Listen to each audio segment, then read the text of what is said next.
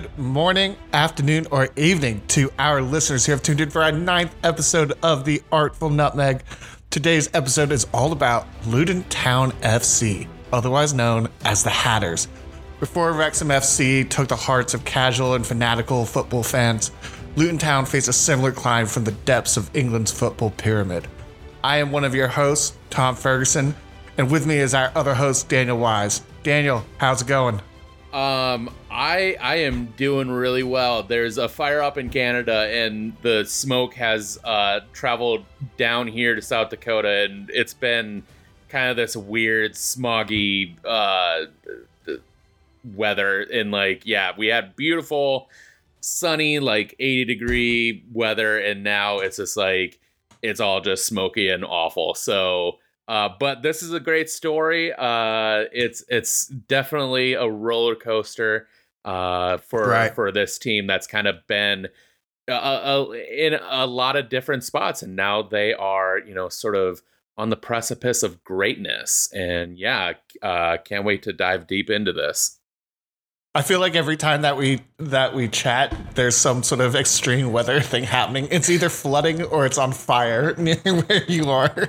It is a any given day type of thing. I've been to England, and I totally get the 5-minute rainstorm that'll come in, and so weird. It's so weird, and you'll just see it, and we had about a dozen of those the other week. My wife and I were on the road, and we drove through probably 6 different storm systems, all within a 30-mile radius. So that was kind of weird. But yes, it's in South Dakota.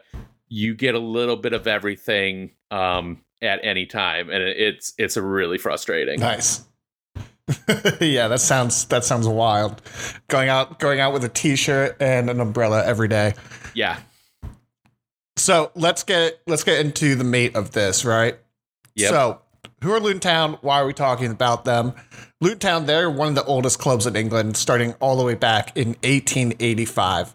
But what we need to look at is, of course, the recent years of Luton. So if you're not aware right now, in the Championship, also known as League Two, the league below the Premier League, right now it is the playoffs, the promotion playoffs. If you win, I believe it's 3 games, so 2 games in the semifinal and then the final.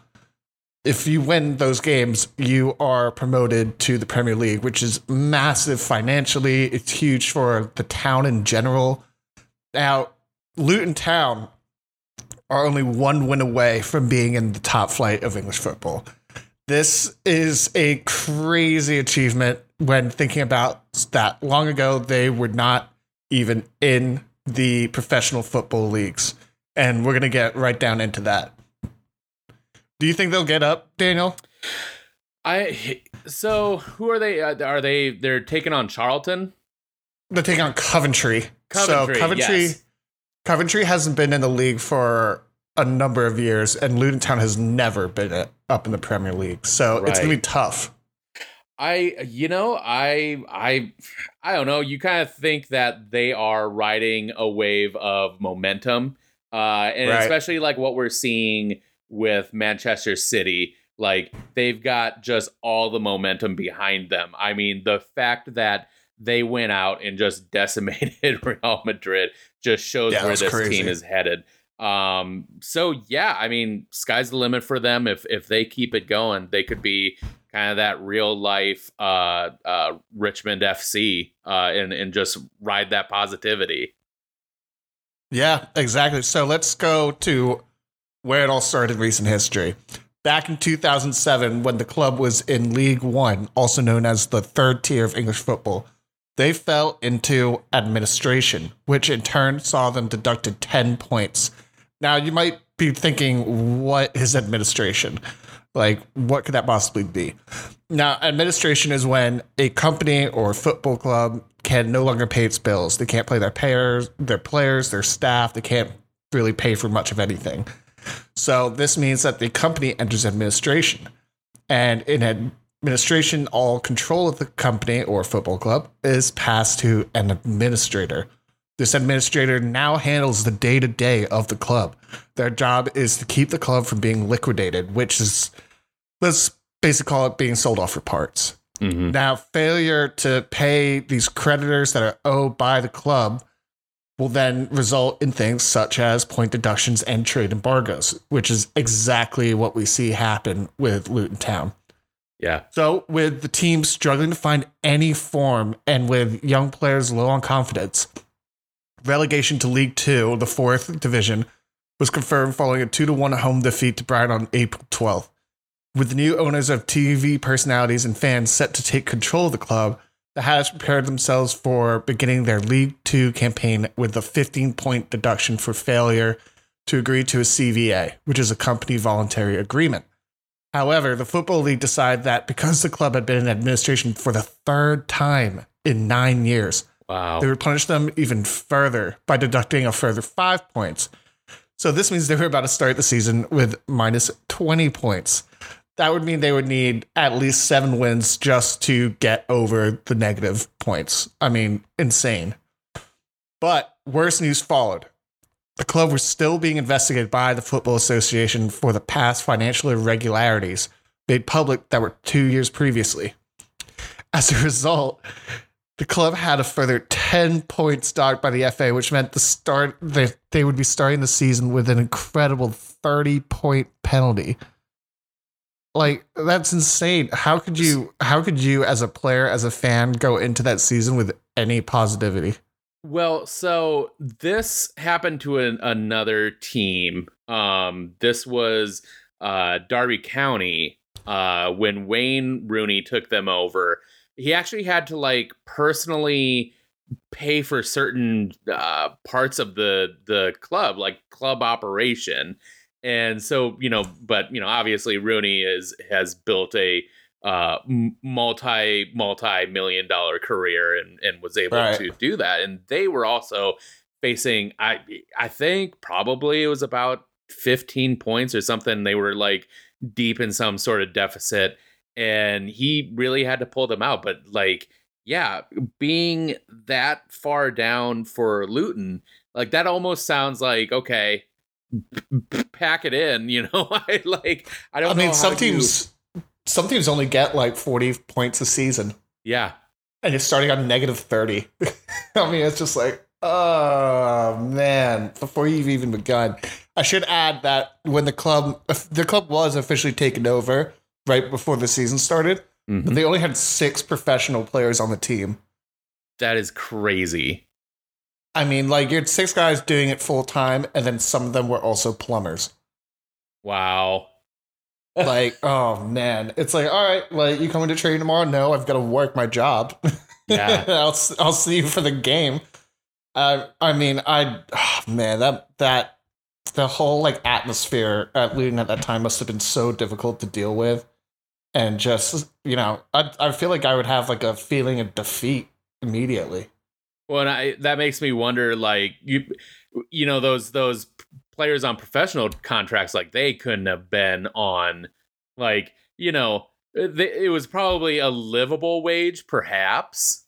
Like, but yeah, for the others, like, that's basically free. Like, that's insane to me. That's so nuts.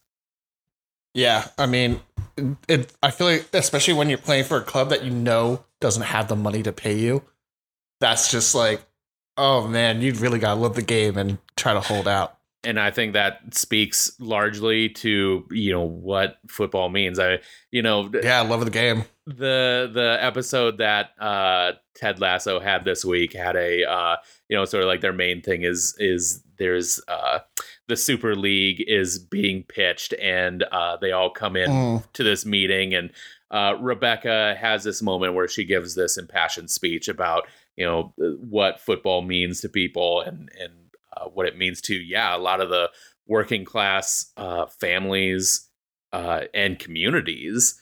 And that's that just speaks to how important the sport can be to people.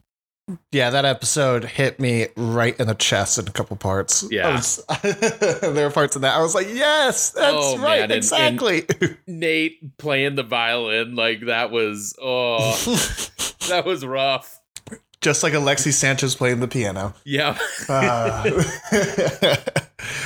Anyway, so let's move on to how that season went. Yep. Of their 30-point deduction. So at the end of the 2008 season, it was clear that the 30-point deduction became too much to overcome, relegating Luton Town out of the professional football league.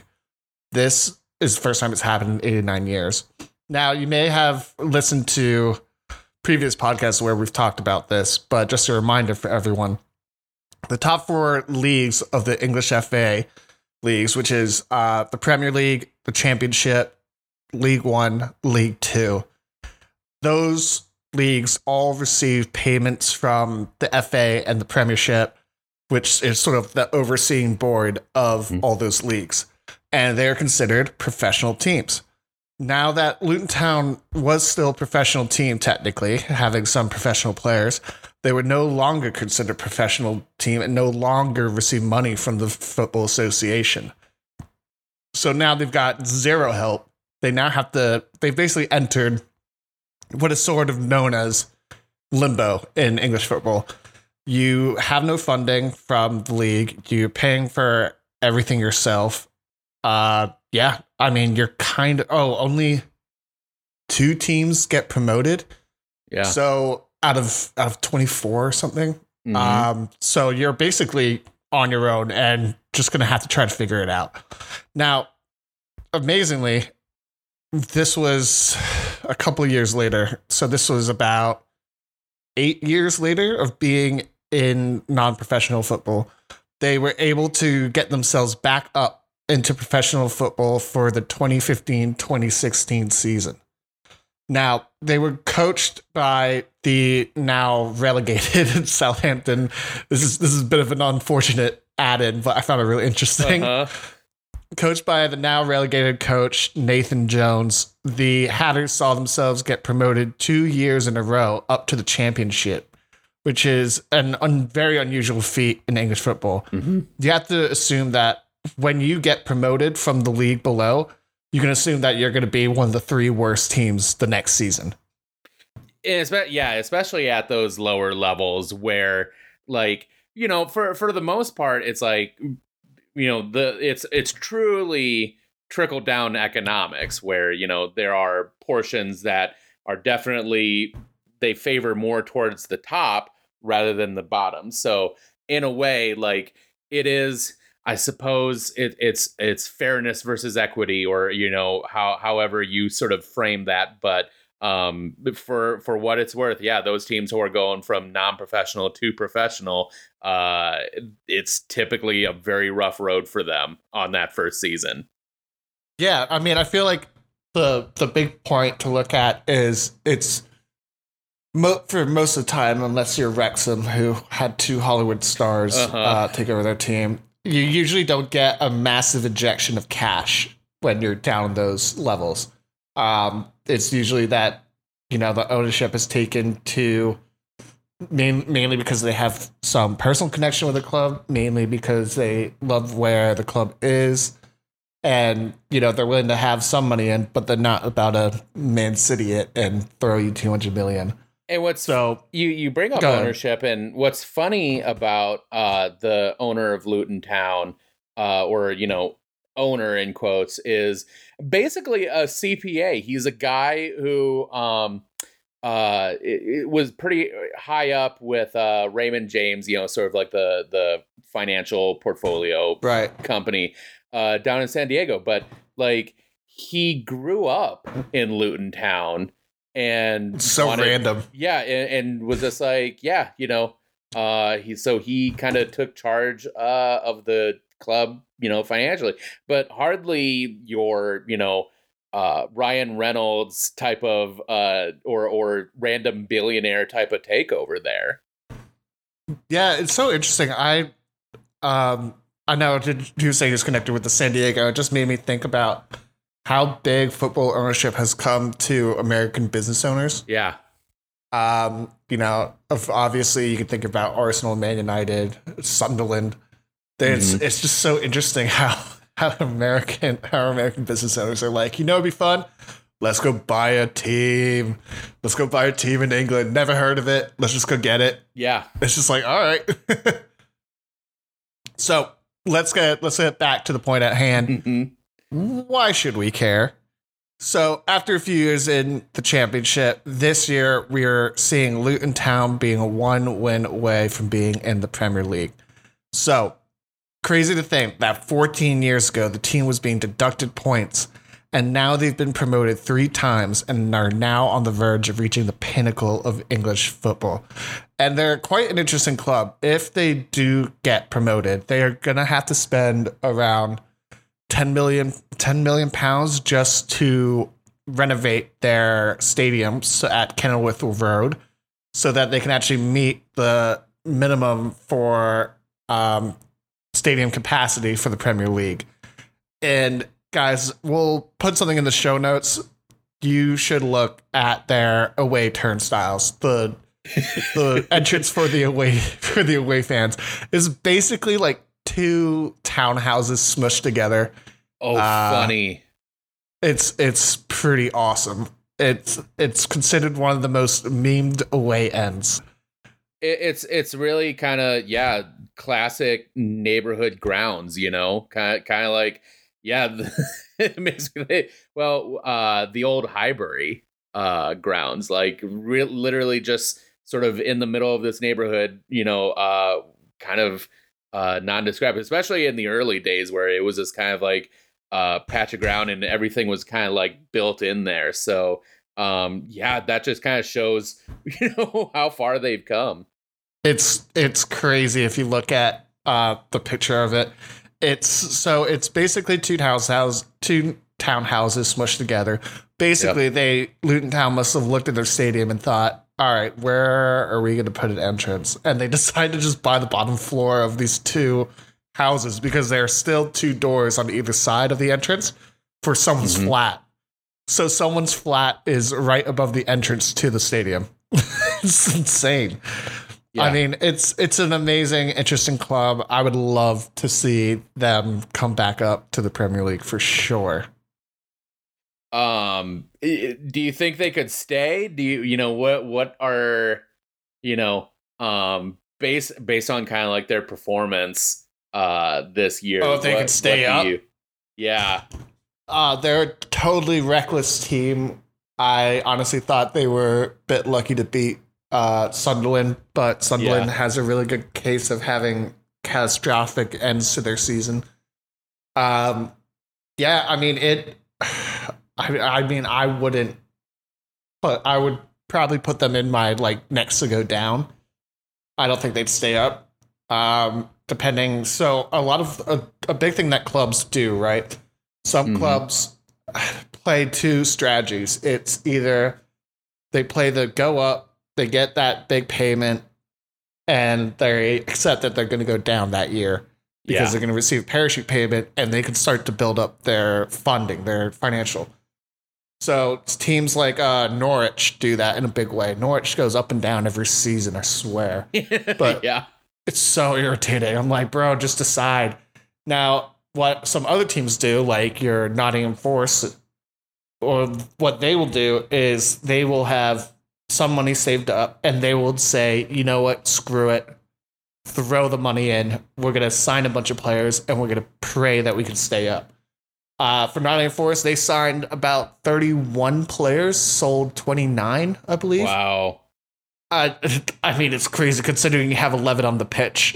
It's like, am I playing? I'm like the 4th, right back you've bought. So yeah, it's almost what you do when you get that FIFA special edition and you get that that financial bonus, takeover. The financial takeover. And you're like, all right, yep, I'm getting rid of the scrubs. I'm bringing in the players. I want Ronaldo, Messi, Neymar, and Mbappe. Yes. I'm gonna have them all. Yep. Dude, yeah. You've got Ronaldo playing back up to Holland. It's just absurd. It's funny. Yeah, so some teams do that. Now, I don't know which one Luton is going to be. I think because this is my guess, because this is their first time coming up, I feel like they're going to try and do everything they can to stay up.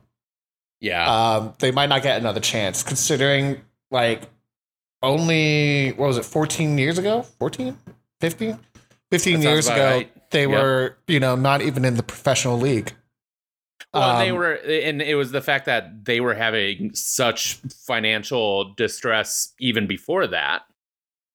Yeah, exactly. And I think they're like, you know what, we never want to be there again. One thing I'd be interested in looking up, and I apologize for not doing this beforehand, I wonder what their financial situation is now. Yeah, that is interesting. Like, maybe they still have some debts they need to clear off the table, sort of long-term debts. And that Premier League money could, have a chunk of it taken out to clear that. Mm-hmm. That is something I will definitely be looking up and finding out. But yeah, I mean, I think they're gonna try and go for it, try to stay up, not try to coast, try to spend the money. And yeah, hopefully Luton Town won't just be a one-season wonder. I mean, that's all you can really hope. But I mean, I would say one of their key, or I guess keys to promotion or keys to success is that they do things a little bit differently, and they have kind of like a supporter, like every team has their supporters group, but like they have a supporters group, like a nonprofit that actually has a lot of financial sway with the team, or they have a lot of voting power when it comes to team moves. Right. Yeah. And that's we were talking about doing a episode on sort of different types of ownership in the future. Yeah. And it's definitely something we can get into more in depth, but it's very interesting because they follow just to kind of preview this, but it's a 49-51% ownership rule, where it's like, there are shares that are available to the public, and then shares in the team that are available for corporate interests, or that sort of thing. And so what it kind of runs to is that there is a 49% cap in ownership on that corporate side, and then the rest of the shares, the 51%, goes to kind of the public interest. Right. Yeah. And man, I love that. This is a big thing that happens in the Bundesliga, not really something we see in the Premier League. So it's, I mean, it's like unknown I'm trying to double check if anyone in the Premier League does it, and I can't think of anyone that does. Because I mean, yeah, it's like most of the teams you hear of, like they either have some sort of investment group, or a singular like billionaire owner, or a family. But that is kind of a topic we can do for another time. But in a certain way, I think that is a huge thing that's helped the team. And I would say, even if they don't, or, say they get promotion and then spend next year in the Prem only to eventually fall out, I think it's a team that will stay in good shape because of the fact that kind of like the supporters have that true voice to guide the team. So I think, you won't have those rash decisions. I don't know if they would, do that mass, selling and buying type of thing. I think they'll probably be a little more conservative when it comes to how they sort of do that. Right. And, I think I'm personally pulling for them to come up. I think it's a wonderful story, and it was definitely one that was really interesting to research and to learn about. And yeah, Luton just seemed like a special club. But let's go on now to what our news stories of what is happening around the world.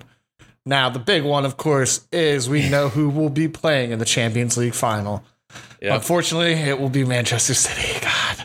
And they will be playing Inter Milan in the final, which will be taking place, I believe, June 10th. Let me just double check that.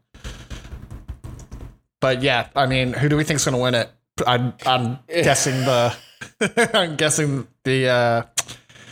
the wait is probably going to be, it will be June 10th. And I think everyone and their grandmother is expecting City to win their first European title. It is, City is just so good, and they have just fantastic. They have built just an unstoppable team. Where I think kind of the best players that Inter has are sort of good players you would have bought, in FIFA 18, 19 or something like that. Romelu Lukaku. Henrik Mkhitaryan, which I was like, really? That's where Mkhitaryan is now these days. Eden Dzeko, like these are guys that, I don't know, a little bit past. Dzeko, a 2012 Premier League winner. Literally 11 years ago. God. Just sort of running down the roster. It's just, I'm sure Inter, they're going to go out there. They're going to try their best, but, top 3 finish in Serie A. So, they're good, but okay. The way Manchester City handled Real Madrid, who, for the most part, like in recent times, like they've played in the Champions League like it's almost their birthright. Like we're going to win. It's literally their tournament.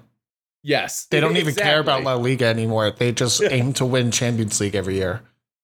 So there is. I'm at one point I was so this is kind of the analogy I'm going to draw. There was at one point I was a huge fighting games fan, your Street Fighters, your Tekkens, and whatnot. And there's a certain spot you never want to get where you get stuck in a corner, especially against a good, tactically sound, mentally vicious type of player who basically can read your mind at that point. If you're trying to jump out, he's going to hit you with an anti-air. If you're going to try to like bust out like a special or something like that, he's going to work on his spacing and just kind of stay just outside of that point. Keep you in the corner. On a frame trap and just, hit you where it hurts. And it is one of the most frustrating things. And that is essentially what City did to Real. They got them into kind of like just a little shell, and they just stayed in their corner. And like, they just could not get a sniff, and that is 5-1 on aggregate. To Real Madrid, to Real Madrid, and that's crazy. And the fact that they could only eke out a 1-1 draw at the Bernabeu, Bernabeu is crazy. So just going into the Etihad is just impossible at that point. So I think for the most part, like I was expecting it to be more competitive than that. But that just shows where City is at this point. Yeah, for me, the thing about City is they're just so heavy depth wise. I mean, you could take out Jack Grealish. Oh, look, they've got Phil Foden, who's an England international. You could take out Haaland. They've got Julian Alvarez, just a World Cup winner, who's probably one of the stars of the World Cup, waiting in the book. They've got everyone. You take out Ruben Diaz, they've got Laporte. They're so solid. And one thing they've been doing in the Champions League, I've noticed, is they've basically been playing like 4 center backs in a back 4. So they'll play Akanji, Ruben Diaz, John Stones, and arguable if he's a center back or not. I play center back for England, Kyle Walker. So that's another thing. You bring up John Stones in sort of like this 4-back formation. Pep did an interesting thing with Stones where you have box to box midfielders. Oh, right. Pep made Stones a box to box center back. Like he basically said, Rome, do whatever you want. And he just did it. It's insane, like how much of a command Pep had in that game. He's really good at getting players to play multiple positions within the same game. Yeah. So like Kevin De Bruyne, when they played Arsenal, he was basically playing as sort of like a sort of almost as like another striker behind Haaland. Well, and that's sort of the thing is like Haaland was almost like a false nine in that game. So weird. He was drawing the attention because you had those runs by De Bruyne and just okay, that's how you're gonna find . Yeah, I mean they're a force to be reckoned with. It's going to take a bit for other clubs to catch up to them. They are on the verge of winning the Premier League as well.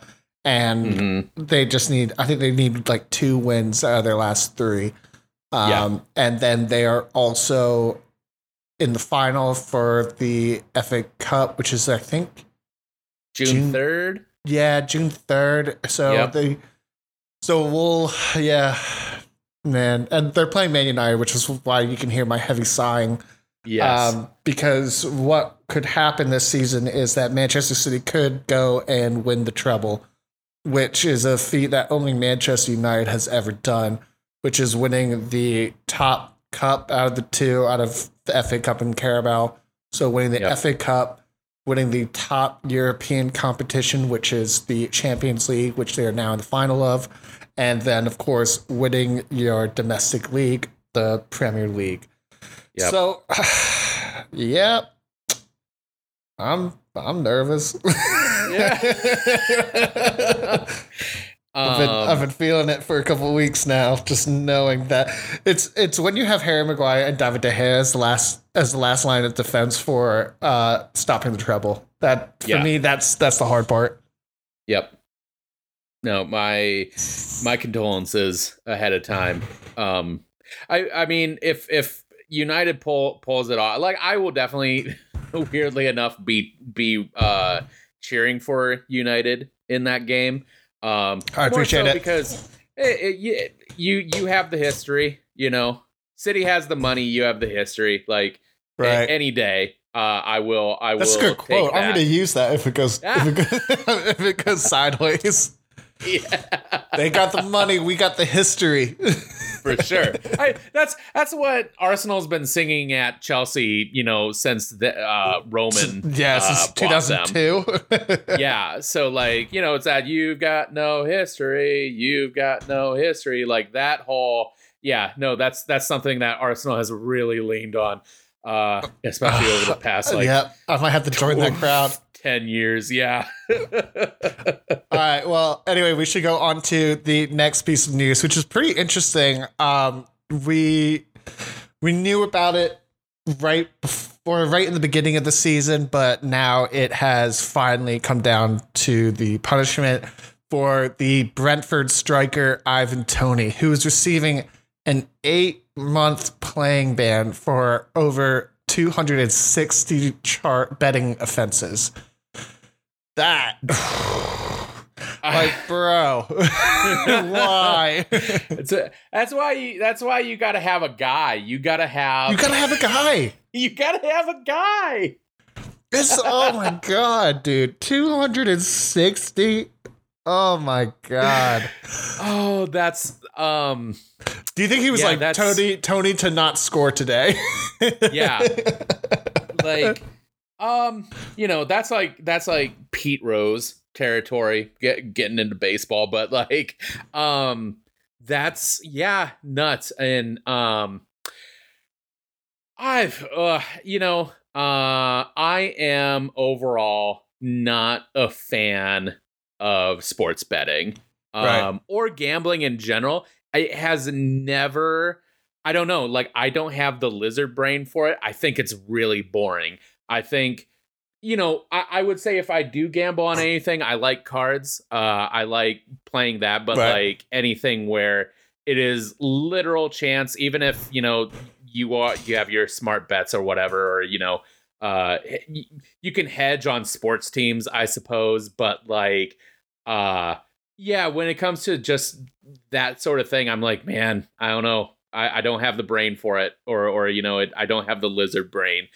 So I don't Yeah. understand it, in terms of fairness or not. Like, obviously, me not being like a sportsman, on an ethical level, like I don't dig it, especially since it often affects people whose financial means aren't fantastic, and it can Right. have a rough effect on poor neighborhoods, and especially like in rural areas as well. Like it is kind of Well, gross. yeah, it's like in the UK, and I'm sure because gambling is getting so much bigger, especially in recent Hmm. years in the US. The UK has a massive gambling problem.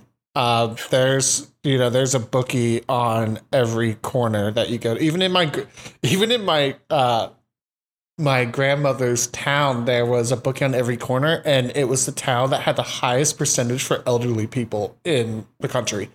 Well, like that's egregious, but when it gets to the point where like a literally team like Bet365, who did they sponsor for a lot? Was that like Norwich or something? Or I know they sponsored a Premier League team for a good bit. Well, the team that Ivan Toney plays for, their shirt sponsor is Hollywood Bets.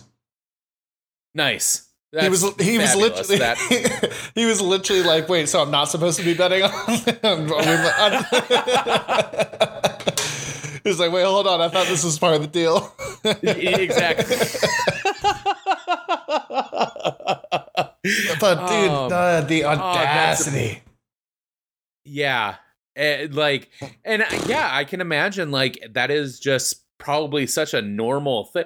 The It's thing so I normal. remember most, the thing I know the most when it comes to sort of like how England is trying to address gambling is that wasn't there a campaign at one point where it's like they had like statistics about domestic abuse like post like FA Cup finals or something like that, and it was like some super absurd number, and like I'm like, man, that's ugly. Yeah, they did. That's They did bad. a look, and a big thing was that a lot of domestic abuse was happening on like Sunday evenings, which was like when, of course, Okay. your weekend parlay has finished. Because obviously your latest game in England is going to be 10 a.m. So they were finding like Sunday afternoons. Why are there so many cases of domestic abuse? And it was because people were losing their parlays that they had put for like money they should not have put on. Yeah. And yeah, it's a massive problem. I mean, I could definitely see it becoming a bigger problem in the US now that gambling has been basically accepted in most states at this point.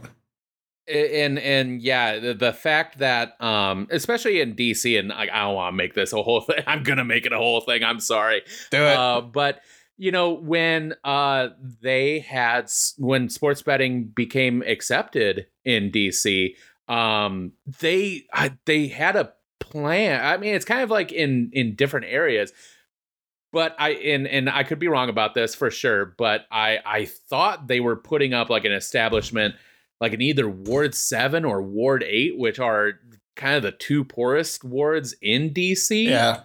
And I'm just like, that's exactly the problem, like where it's going to more greatly affect it or negatively affect those areas, rather than, what you typically think of as like high money, high roller types. No, it is, kind of average Joes or regular people who oftentimes are battling a gambling addiction, and along with other ones too, probably. Yeah, and so and in terms of that, like I don't know, like I would say it's not nearly a not nearly a severe enough, sort of punishment. I'm sort of the type where I would ban a player from a league, for long periods of time, if not, indefinitely, it would be for life or something, because like, I completely, object to that sort of stuff. So I don't know. I would be very nuclear about it when it comes to that type of punishment. What about you? Yeah, so he's still getting paid by the club. Yeah. So I mean, he's probably like, unless he truly, truly loves playing. If he doesn't, love playing and he just is happy with the money. I mean, I wonder, can he gamble? Can he gamble while he's on suspension?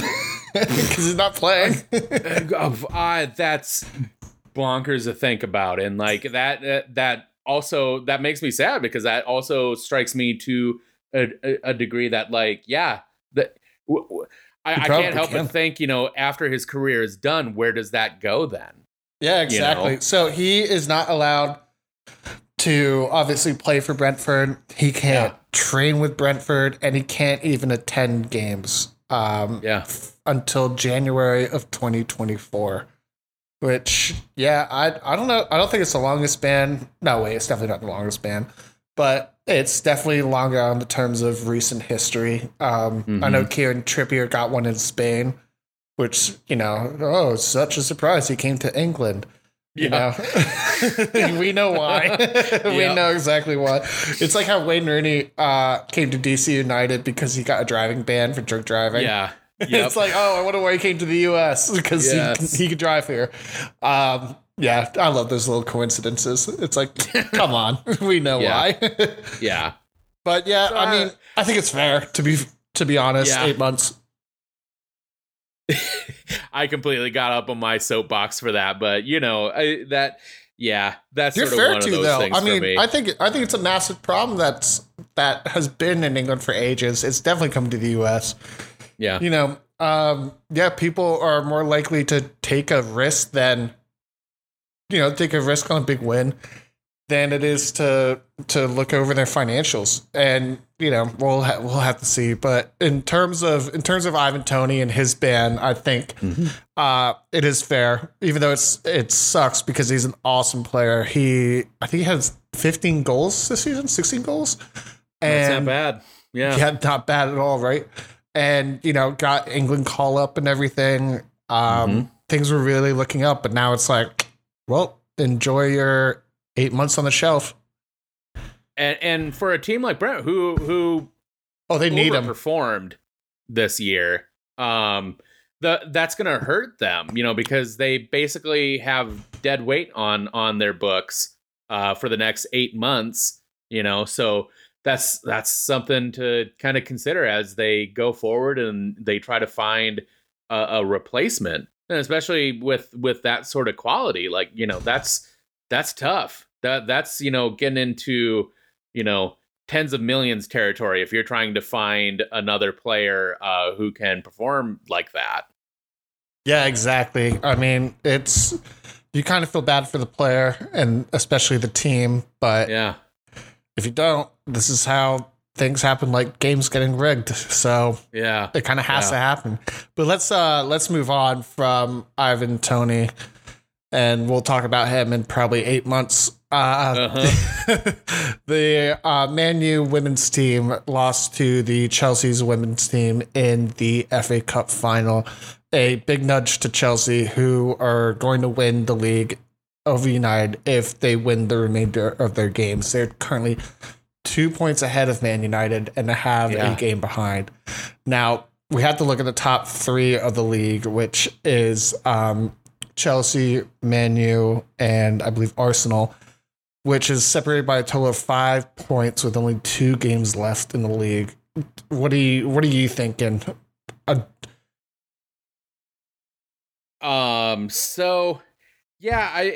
Chelsea, well, I guess, kind of Manchester United was kind of in that Arsenal position. Very, literally though, like I was like, how are we first? Like, wait, hold on. And then sort of that false hope, like, can we actually do it? And then I realized that Chelsea had 2 games to play and they overtook us. And I was like, that seems more like it. Right. So, probably Chelsea's to take. Again, that is so key when it comes to late season momentum. That was one of the major things when Arsenal sort of, again, bottled the league in 2016 or 2015. Was it 2015 that Leicester? Yeah. 2015, 2016. 2015, 2016. That's right.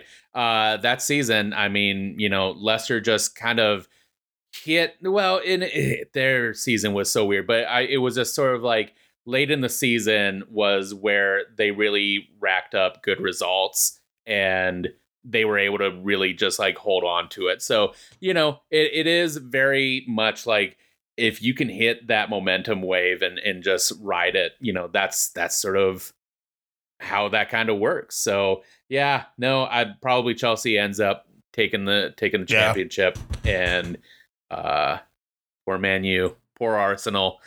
I know we're both just like, I hate them so much. Especially for the fact that it's Chelsea. Like that just, it's really funny. I've always had way more animosity towards Chelsea than I ever did towards Tottenham. But, that's also kind of an interesting story in and of itself there. But yeah, for the reason that the money that Chelsea got, and how they were able to just sort of use that. Where Arsenal had to like build a brand new stadium and then they had to kind of essentially bargain buy for years and years for like a after decade. That. Oh my gosh, that sucked. So yeah, no, I just get real annoyed with a lot of the new money teams, especially for the fact that like I have a nephew who like literally year after Manchester City won their second Premier League title. They're like, oh yeah, I love Man City. I'm like, what are you talking about? Like, yo, right? Yeah, he's getting a stick of gum for his birthday. Yeah, exactly. Yeah. Luckily for me, and I forgot to put this in our news, but the team that my mom's side of the family supports, my uncle was actually their doctor and their shirt sponsor when they were in the Premier League. Ipswich has officially been promoted up to the championship, which is great because they were stuck in League One for like 8 years. Yeah, and they were there for a while. And it was like, dude, are they ever going to go? And they had a hell of a season. They had the best goal differential of anyone. It was like plus 60. Wow. They had an amazing season. So I just wanted to give Ipswich Town, you Yard boys, a quick shout out. Love it.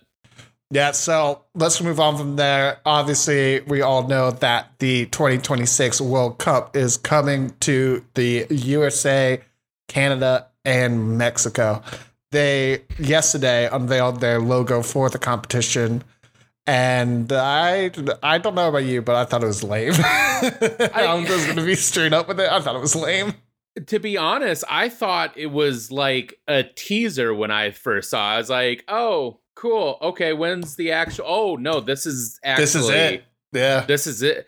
Because, like, literally, that's what it looks like. It is just a flat 2026 black background, white letters, and then like just the World Cup.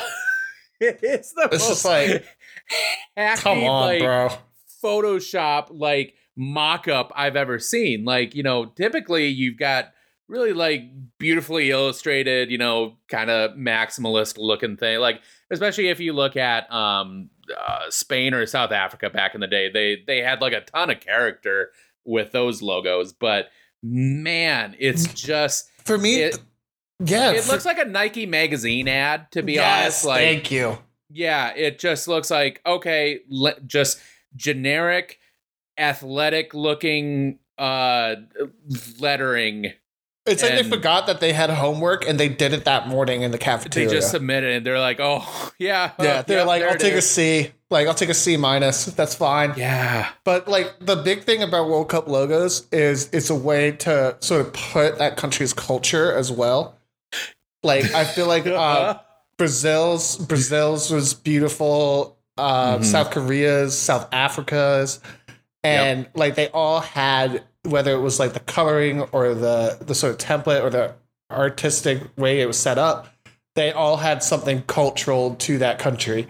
And then the USA's was just like a 2, a 6, and the trophy. It was just like, I mean, maybe that is it. Shit.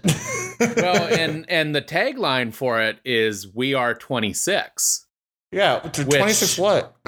Yeah, no, it's just that's the hashtag. It's just "We are 26." We are so weird. The unreleased Adele album 26. Maybe that's it. Maybe this is the announcement. It's like, oh yeah, we got a World Cup, but Adele's album is coming out. Hey, well, you know what? Hey, if that's the case, like if it's like I'm down with that. That's the only way they can save themselves. Taking the Shakira. Oh my god, that'd be so great. But that doesn't make sense because Adele is English and like that just yeah, she would probably be like, "Why are you guys hyping me up? Like, what is this?" Yeah, I really didn't like it. It just looked super stock photo-ish, and I was just like, "Yeah, this sucks." They definitely did this on like the Paint app on a Microsoft Word, like Microsoft computer. Like it just didn't look good. But we do have some other USA news. Mm-hmm. Some news that we chatted about a couple episodes ago, of course, not knowing a couple if it was months true ago. or not. Honestly, this was like second episode territory that we were in when we talked about this. You may have remembered us talking about Fuller and Balogun, whether it was in the news section in like our second episode, or talking about the coach Will Still, who is the current Reims coach. So Fuller and Balogun has officially switched from English nationality to the United States. Yeah. And that now means that the USA finally has a competent number 9. A reminder that right now, Fuller and Balogun is in the top 5 for scoring in the first French league. He is a monster. He's currently on loan at Reims from Arsenal. And he's 22, 21 years old. Yeah. But he's a little monster. I'm really impressed by him. Although I hate to admit it. I will take him over Zardes any day. Yeah, if I see Josie Altidore in another lineup, I'm gonna cry.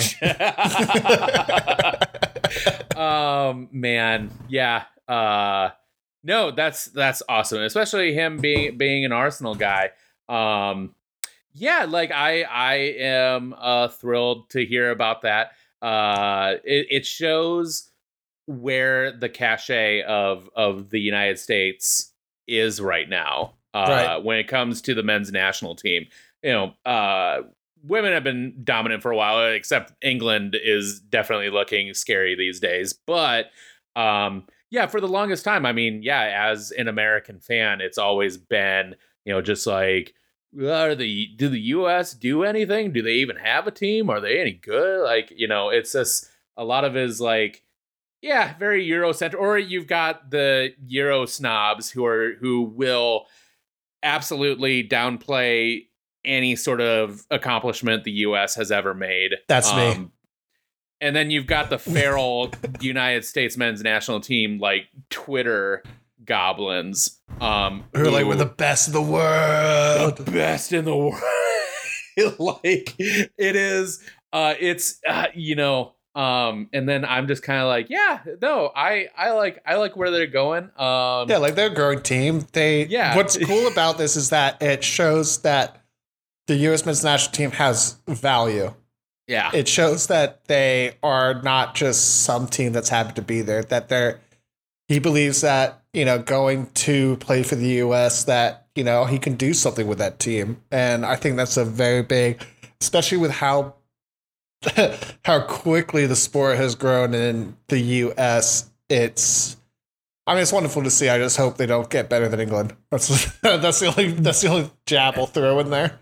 And the other thing is, like, this is also miles away. So, like, yeah, you know, Balogun is a young kid.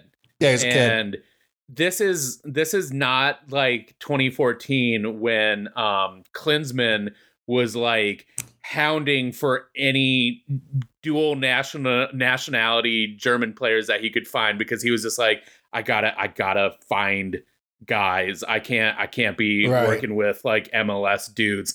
So like, no, this is this is me also. Like, also, that was the other thing. I think that was the downside of Klinsmann as well, is that this is a whole nother thing. I'm sorry, I need to go on a tangent here for a second, but like in a way, he was bad for the men's national team because he was not concerned with any sort of developmental side with the program. It was just basically like, I gotta find dual national people and just like get them on this team because I'm not calling up random MLS guys, and right. It's just it's and this was obviously like before the time when Pulisic was making waves. This was just like when everyone was like very into like Josh Sargent being like the guy. Woo. he's playing for Norwich. He's the best. That's where that's where we were in 2014. Like literally, he's the best. He's the best. He is a bit guy on Norwich. We've made it. We're good, baby. And then like that best player that season was a 35-year-old from Iceland. Yes. Oh man. Oh. So the men's national team, for as much as like controversy has hit it in recent times, right. Like this is a program that really kind of got their ducks in a row and fostered some fantastic growth in players. So yeah, I think they're in a good spot. Balogun is only going to make it better, and then hopefully he's a great addition when England faces the US again in 2026, because I'm sure they'll do it. They can get a goal or two up on you. So. Balogun with a 90th minute winner. I'll throw myself off my balcony. That would be fabulous. All right, let's wrap this up. Daniel, take it away. Yeah, so this was a fun episode. We're just having a fun time getting topics. We definitely have a whole slate of stuff that we are working on doing. I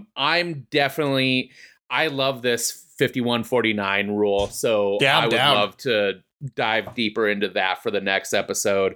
But you sent me a message on Twitter, and I am very much stalling so I can get it pulled up. But so guys, I've said I was writing some notes, and I sort of got into a what's the best way to put it? Sort of into a rant of like topics planned for the future. You were in a flow state, my friend. But we are definitely going to do like a end of season Premier League review. We are going to we want to dive into a topic that we've been talking about for a while. Are players who got real hyped up but never reached their full potential. You have Dele Alli here. For me, a big one is Alexander Pato. Oh, I didn't even think about him. Yeah. Absolutely. Like he was in line to be the next Kaká, basically. Like he was so hyped, and just a sort of mix of personal drama and injuries just kind of fueled a downfall that eventually had him being sort of rejected by Orlando City for the 2023 season. So what a weird trajectory he took, but that's sort of on the slate. We'll definitely talk about transfer stuff. We'll do some deep dives into transfer market history and whatnot. There's a rule that I love, the Bozeman rule, from Belgian player back in the 90s who like through a court case completely changed the way teams sort of wheel and deal in the modern day. So that sounds nice. Yeah, no, it's a fascinating story. So we've got some really good stories coming up. I've had a ton of fun with this. Tom, where can the good folks find you? Yeah, of course. And everyone can find me on Instagram at TIFerguson94. And then, of course, on Twitter at Snitch McConnell. And Daniel, take it away. Yeah, you can find me on Twitter at Daniel605Wise and on Instagram at Professor SDFC. You can also find the Artful Nutmeg on both of those platforms. Just search for the Artful Nutmeg. Thank you to everyone who listens and shows support for the show. Remember to be well and watch more soccer.